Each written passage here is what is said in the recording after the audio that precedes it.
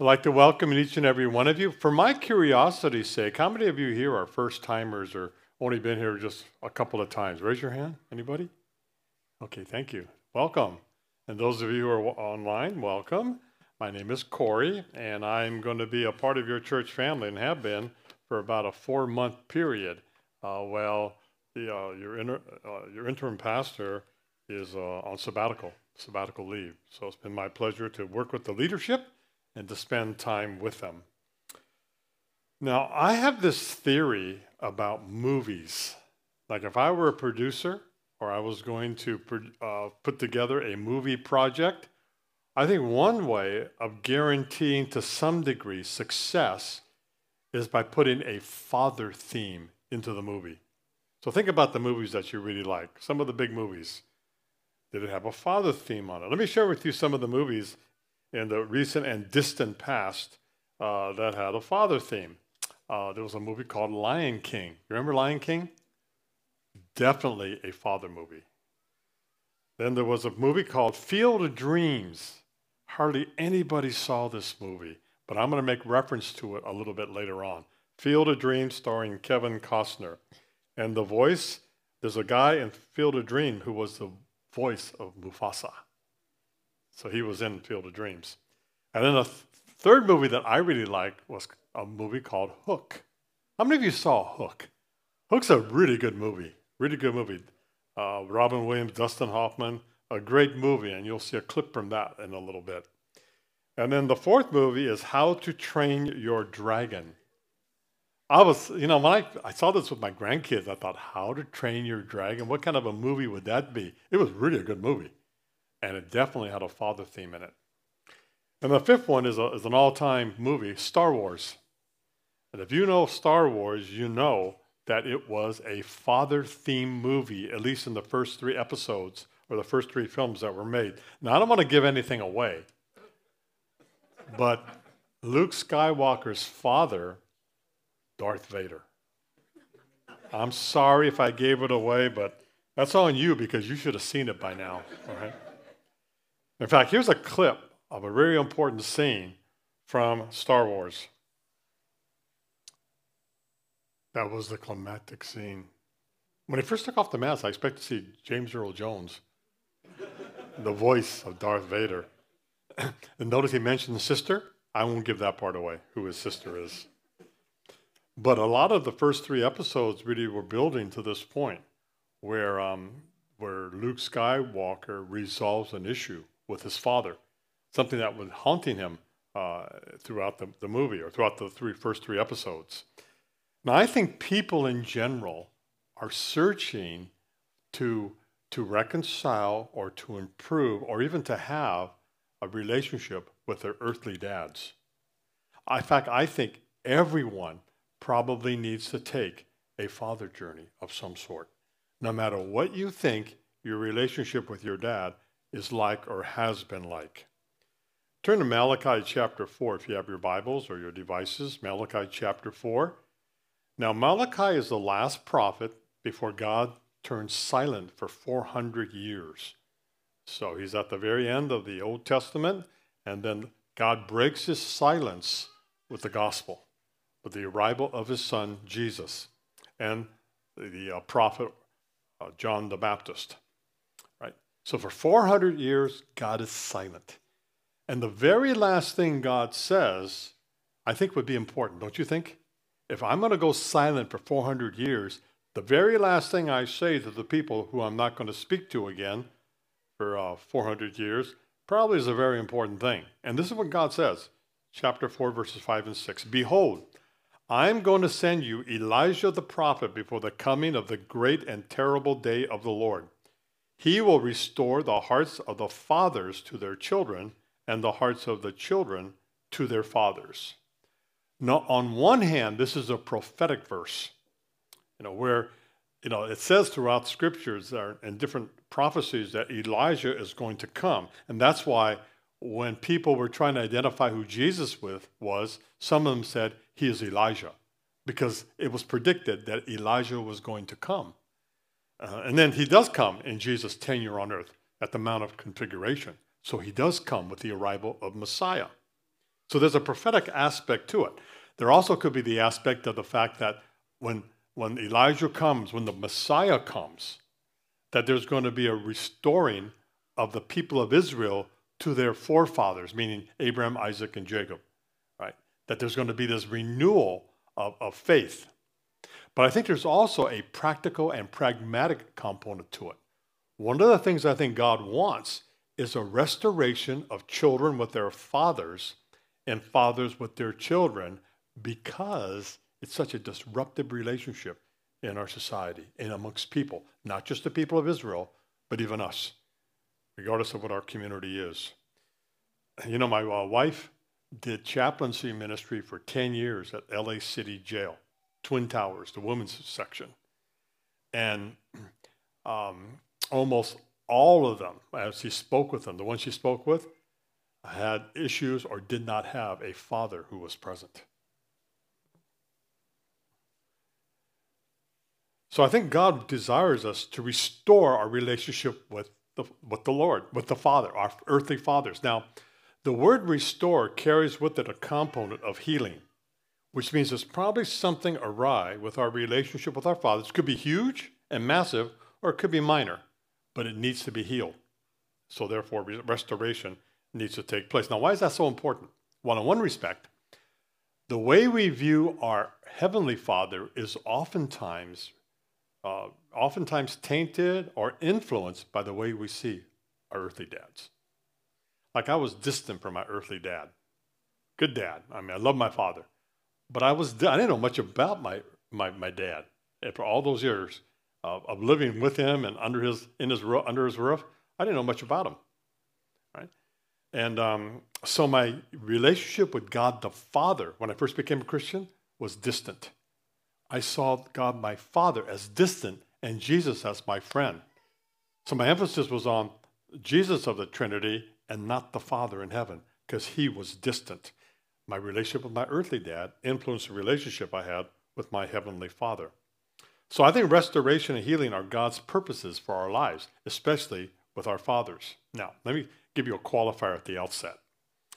Having a father wound, a father loss, or a father yearning does not mean we had a terrible father. Okay, I think our dads did the best they could. But I think our dads probably fathered us the way they were fathered. So think of your grandpa, your grandfather. Remember I shared that last week of child rearing? One of the default ways people raise their kids is by the way they were raised. And so a lot of times our dads really didn't know how to deal with us once we became adults, maybe teenagers on, because of the way they were raised. I believe a lot of problems and challenges that we find in marriages and in relationships here on earth stem from a wounded relationship with our dads. Think about that. See, I thought couples had good marriages if they never fought. If you didn't have a fight, you had a good relationship. That stems from my understanding of my earthly dad and not what marriage is supposed to be about. There are such things as healthy conflicts in marriage, good fights. But I thought that was taboo because of the way my father never raised his voice, but he was also very distant. I'm going to make a book recommendation to you. The book is entitled Making Peace with Your Father by David Stoop. Making Peace with Your Father. I went on a father journey. I'll tell you how it started in just a little bit. I went on a father journey, and this is the book I got. And so I used this book along with the scriptures to guide me in my father journey. It was probably one of the two most major journeys I've taken in my lifetime. And my dad was not a bad dad, but he was distant and he wasn't very present. So I'm going to teach you 13 steps, 2 today and 11 next week. All right, 2 today and 11 next week on how to reconcile with your father. First of all, admit the presence of father wounds, losses, or yearnings. Admit that there is present in your life a father wound, a father loss, or a father yearning. Psalm 139 says this. David wrote, "Search me, O God, and know my heart. Try me and know my anxious thoughts, and see if there be any hurtful way in me, and lead me in the everlasting way. See, David wants to know if there's anything in his life that's causing him anxiety. And he wants to know if there's anything hurtful in his life, whether he has hurt someone or someone has hurt him.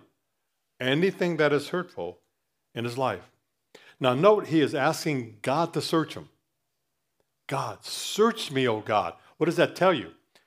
It probably tells us that he doesn't really know himself, what hurtful ways are in his life. And sometimes we're either immune to it or we don't want to admit to it.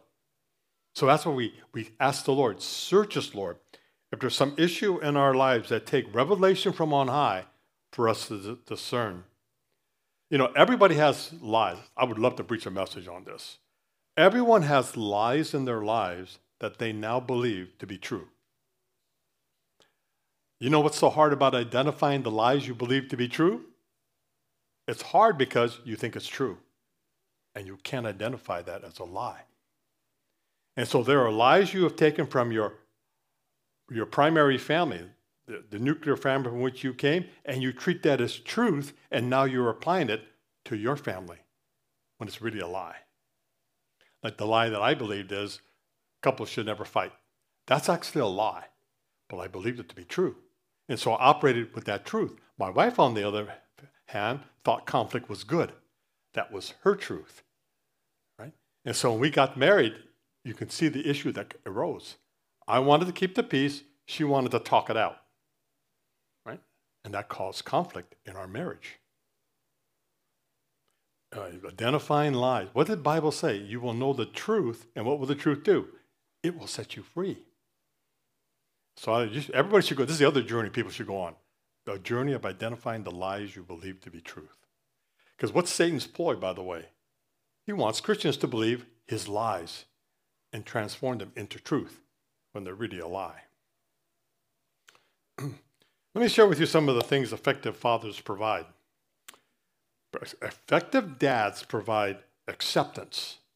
They provide affection, warmth, and love. They provide affirmation. Now, does this sound like your father? They provide authority. That probably sounds like your dad.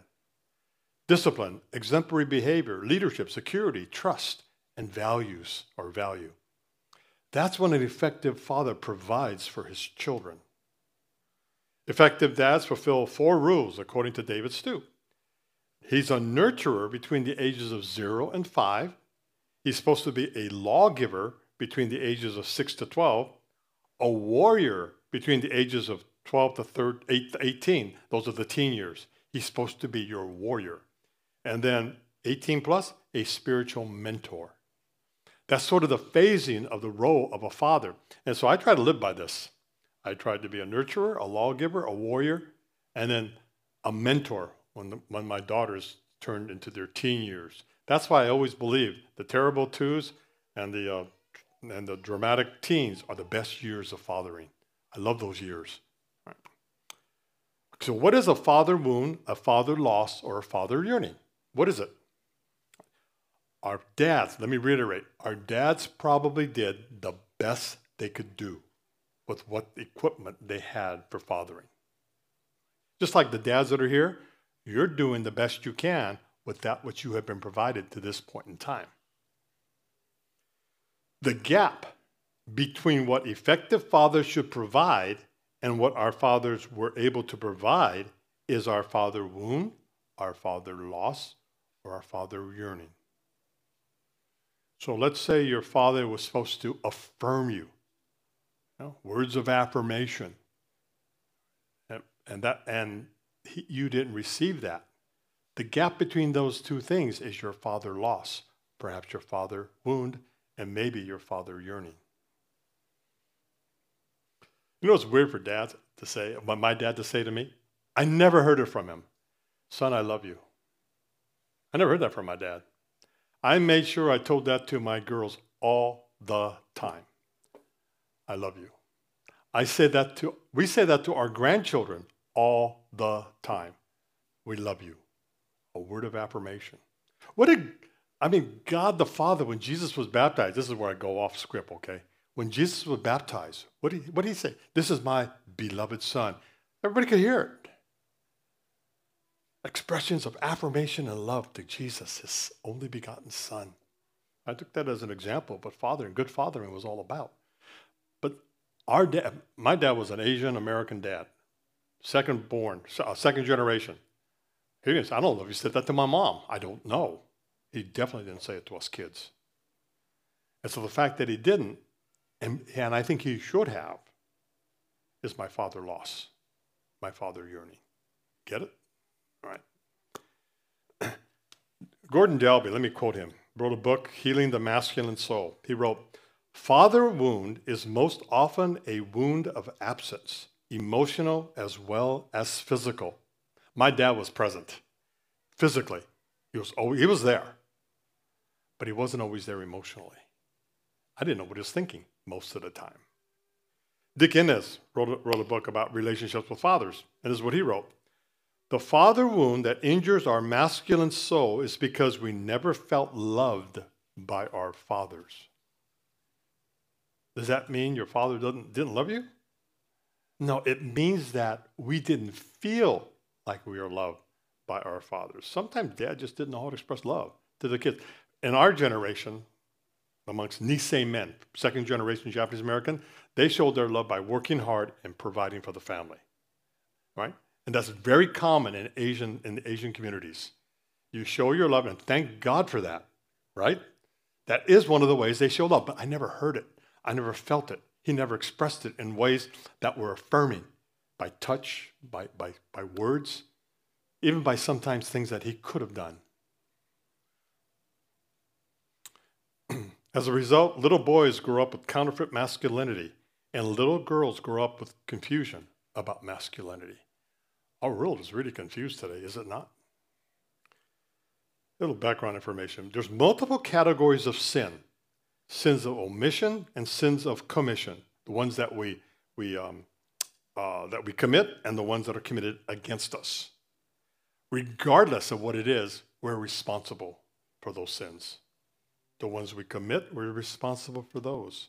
But we're also responsible for the sins that are committed against us. What I mean by that is we need to deal with it and do something about it, like maybe giving forgiveness, which is one of the things we could do. Louis Anderson was a comedian. He was one of 11 children of an alcoholic father. Once a woman came up to him and said, "Oh, you're the comedian that doesn't use the F word." She was referring to his relatively clean act. But like many comedians, Anderson responded with humor derived from pain. He told her, "I use it all the time. Family is the dirtiest word I know." The woman laughed and said, No, not that one." Anderson smiled and said, "I use the other one too all the time. Father. It's right up there with family, almost interchangeable." Richard Rohr, who was a Franciscan friar, wrote about prison work. And he tells of this nun, and this was really struck home to my wife and I because she worked in the jail for like 10 years. So she had this idea. She decided one spring that she would get a greeting card company to bulk mail a bunch of Mother's Day cards to the prison. She would take the cards and hand it out to the inmates so that they could write Mother's Day cards to their mothers. And she used every card. Inmates took them and they wrote cards to their mothers. Very successful program. So she thought, that worked well. I'll do the same for Father's Day. So she got the same greeting card company to send shipments of boxes of Father's Day cards for the prisoners. You know what happened? Not one card was taken. Not one. Nobody sent a card to their father. And that's one of the things they feel about people who are inmates.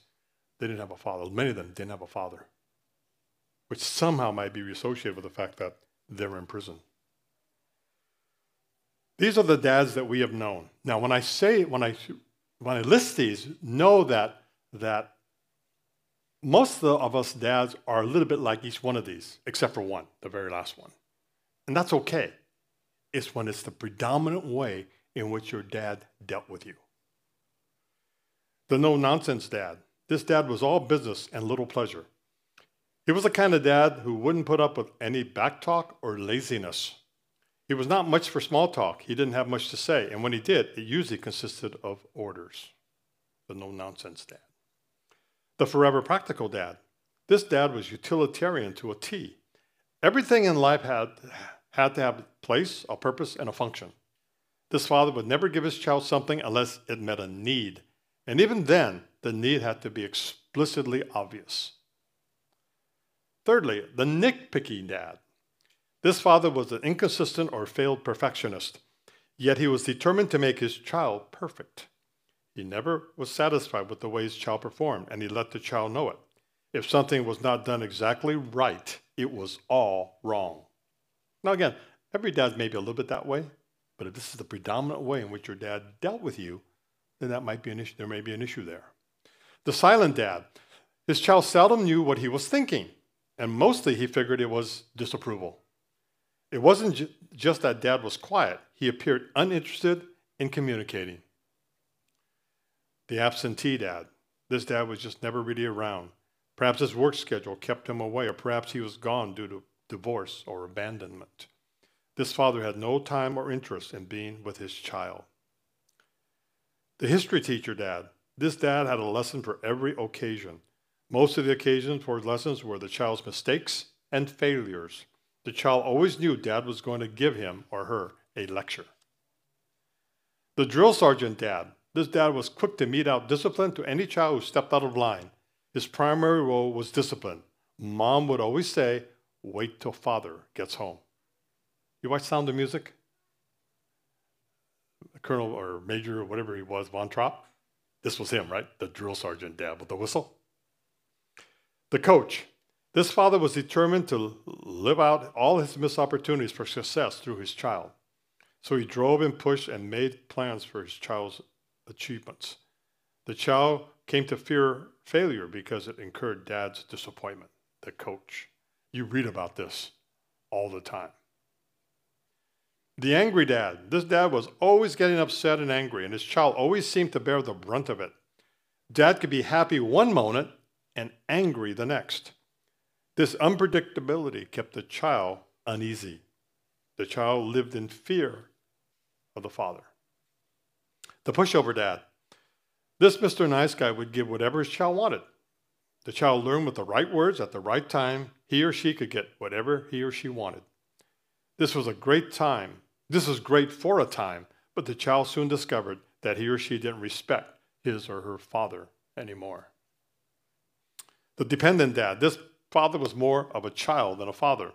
He needed his child to support him, fulfill him, build him up, and ask very little in return.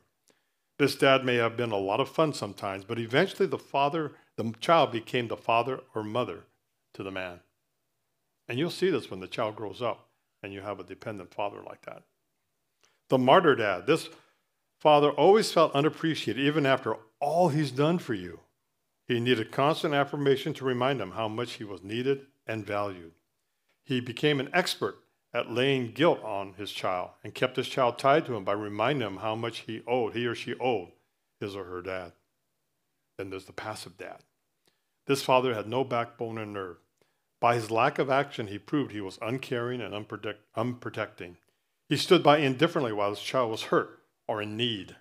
He did not stand up for the child against a domineering wife or other harmful authority figures. He seemed too concerned with his own self-preservation or personal agenda to put himself on the line for his needy child. Then the final one. This is the one that no dad should be. This father tied his child to him through illegitimate and powerful sexual intimacy and or abuse. This pathetic father may have trained his innocent child to perform secret sexual favors or to function as a surrogate spouse. The child eventually learned that the very sacred trust between father and child had been violated. These are all the dads we have known to one degree or another, and I hope the last one you have never known. All of us dads are a little bit like maybe all of these or some of these, but it's when it's the predominant way we interact with our child that a father wound, a father loss, or a father yearning can occur.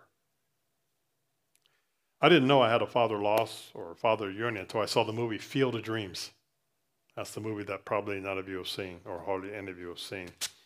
Somebody gave me this movie. I think they gave it to me as a Christmas present. And I think the person was a counselor. So maybe they knew something I didn't know. They gave me the movie, and I didn't watch it for a long time. They gave me it was a DVD. So it was beyond VHS. It was a DVD. And so finally, I think in the spring, I said, I should watch this thing because he's going to ask me, how did you like the movie? So I put it into the player, and I started watching it. And to be perfectly frank, I didn't like it. I build a cornfield. No, you clear out a cornfield, you build a baseball field, and they will come. You know, and I thought, this is ridiculous. Now, I like movies like Hook, which is a fantasy, right? Please tell me it's a fantasy. It's a fantasy, right? All right.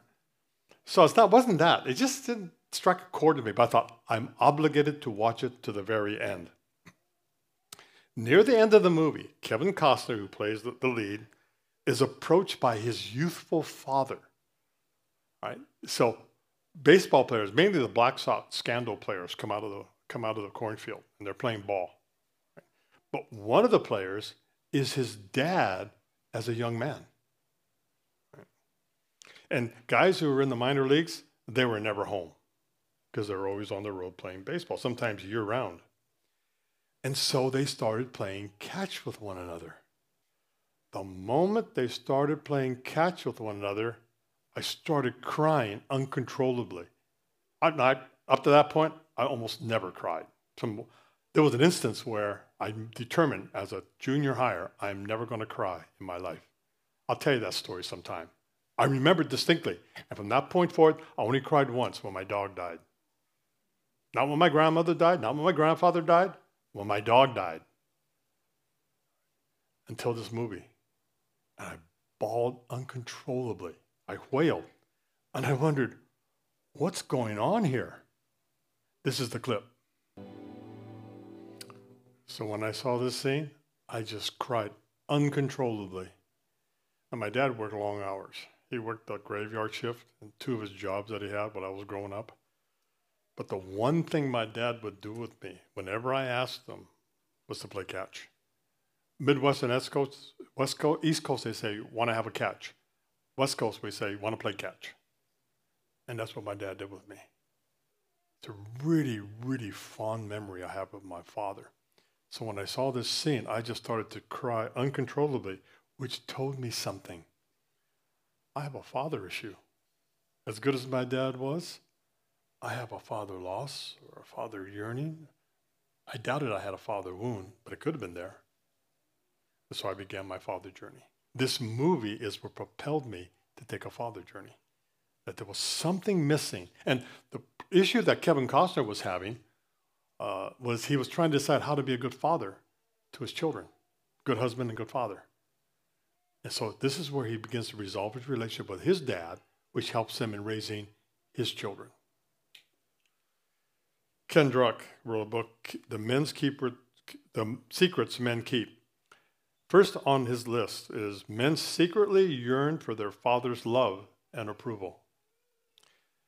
Ken Druck wrote, it may surprise us to know that the most powerful common denominator influencing men's lives today is the relationship we had with our fathers.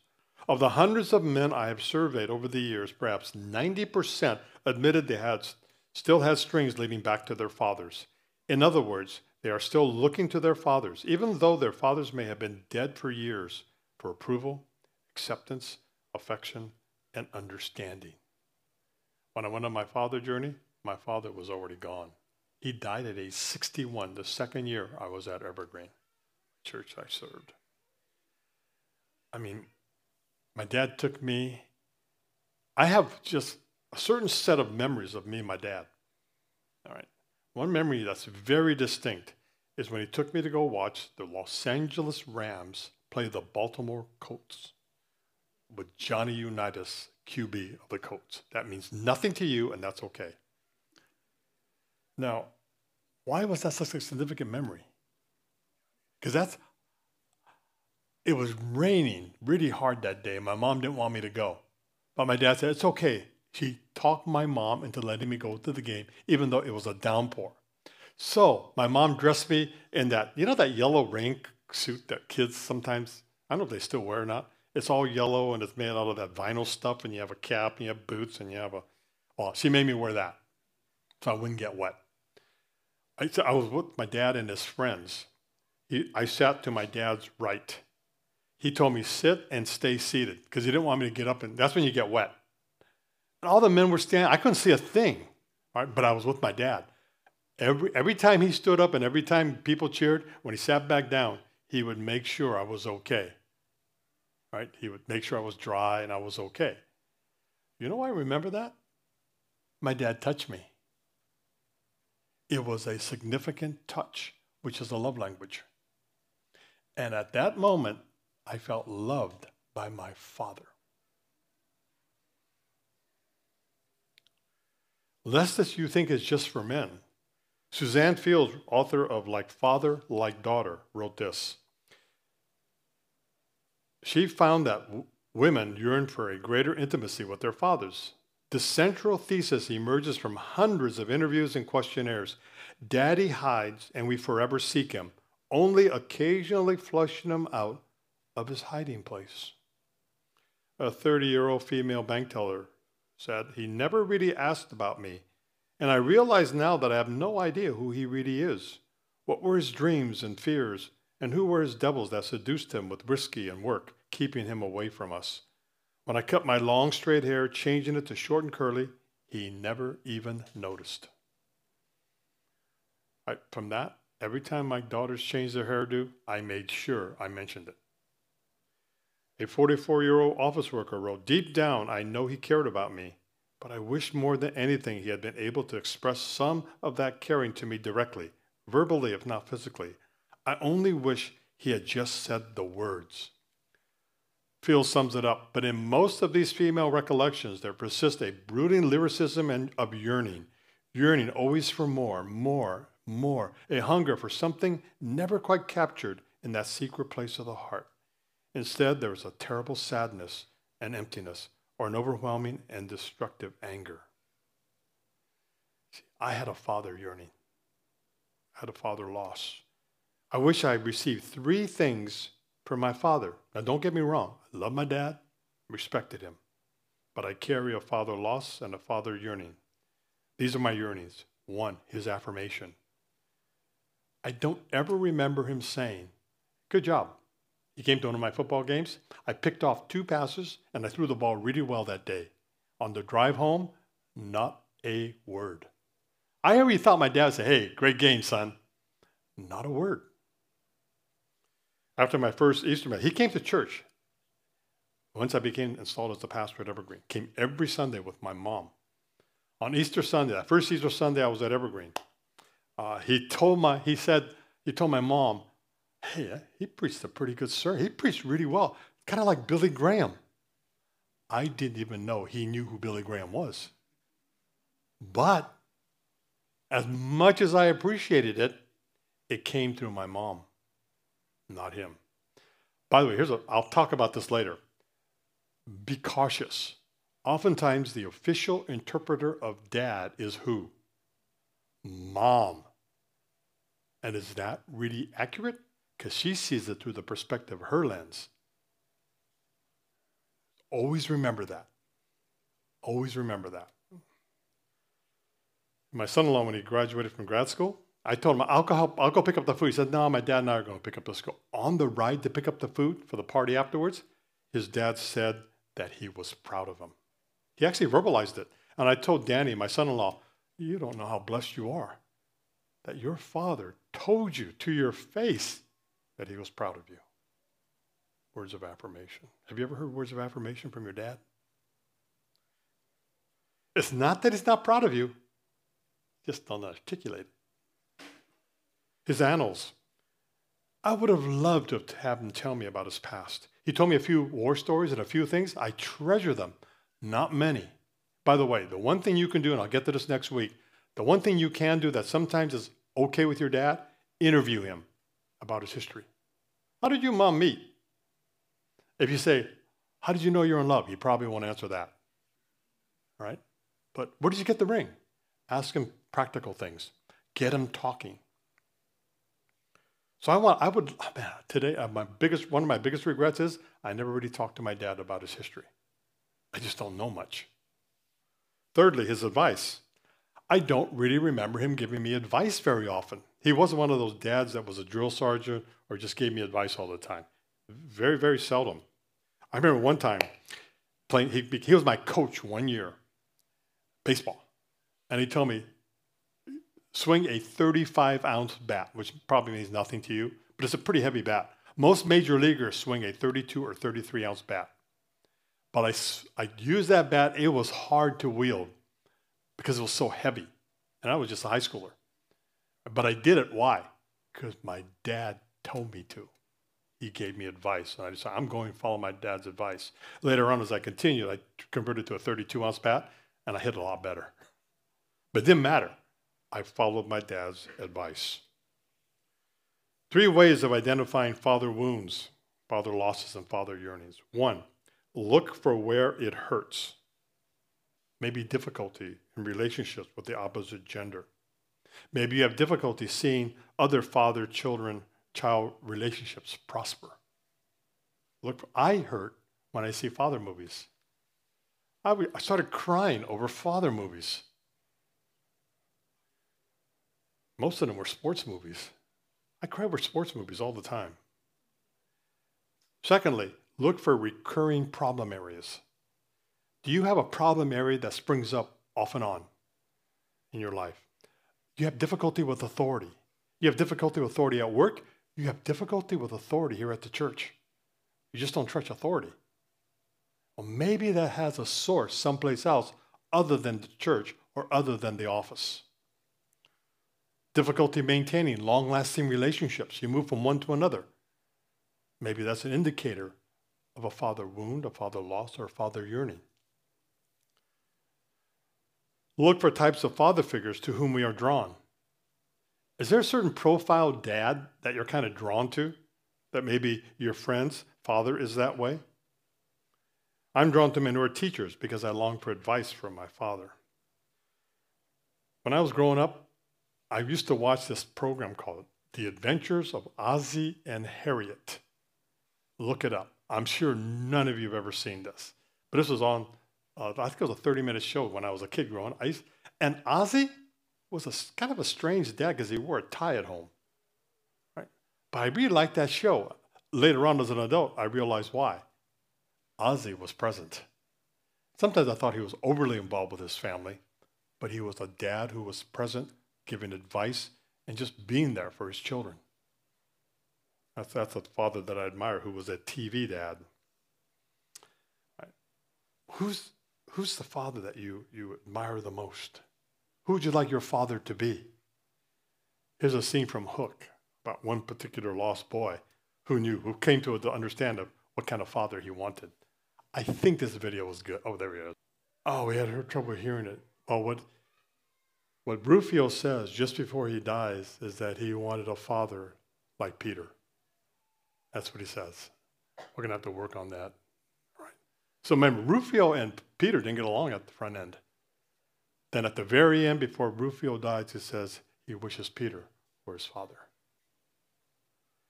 Do you have a father loss, a father yearning, or a father wound? As you sit and listen to this portion of the message, do you feel like, man, maybe I do have an issue of some sort with my earthly father? Well, then I encourage you to take a journey. First thing I want you to do, now don't go to your dad between now and next Sunday. Okay, wait for the message next Sunday. All right. But this is what I'd like you to do. Ask for God's assistance. Right?